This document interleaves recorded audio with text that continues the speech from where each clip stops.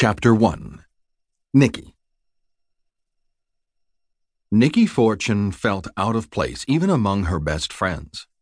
Right now, the six of them, 3 women and 3 men, were sitting cross-legged on a king-sized bed in one of the nicest rooms at Maxwell's family resort.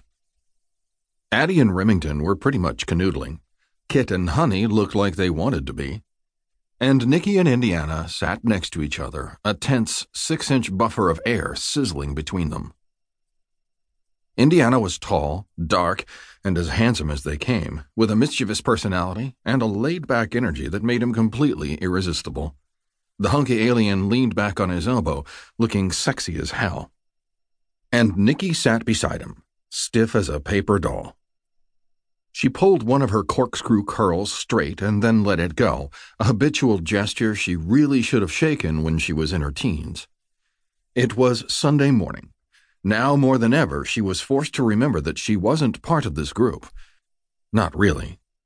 Nikki was an imposter, and sooner or later the shit would hit the fan, which meant that although she might find herself liking these people, really liking them, she knew better than to be fooled into thinking they would care about her when they found out what she really was.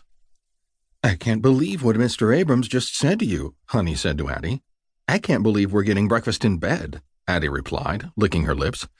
"Breakfast in bed is a small price to pay for what you did to help Mr. Abrams save his resort," Kit pointed out sagely. "You've never had breakfast in bed before, have you?" Addie demanded. Honey laughed, and then Kit laughed too. Remington's booming laughter echoed off the windows. "Are you okay?" Indiana asked softly. Nikki looked up. He was talking to her. Of course he was. And as usual, the sound of his voice and the sight of his lazy smile were sending her hormones into overdrive. "I'm fine," she said. I've got to go." She hopped off the bed as if it were on fire and dashed to the door. "I'll see you guys later," she said over her shoulder. "Oh," Honey said sympathetically.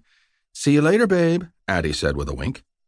Nikki slipped out the door before anyone else could say goodbye.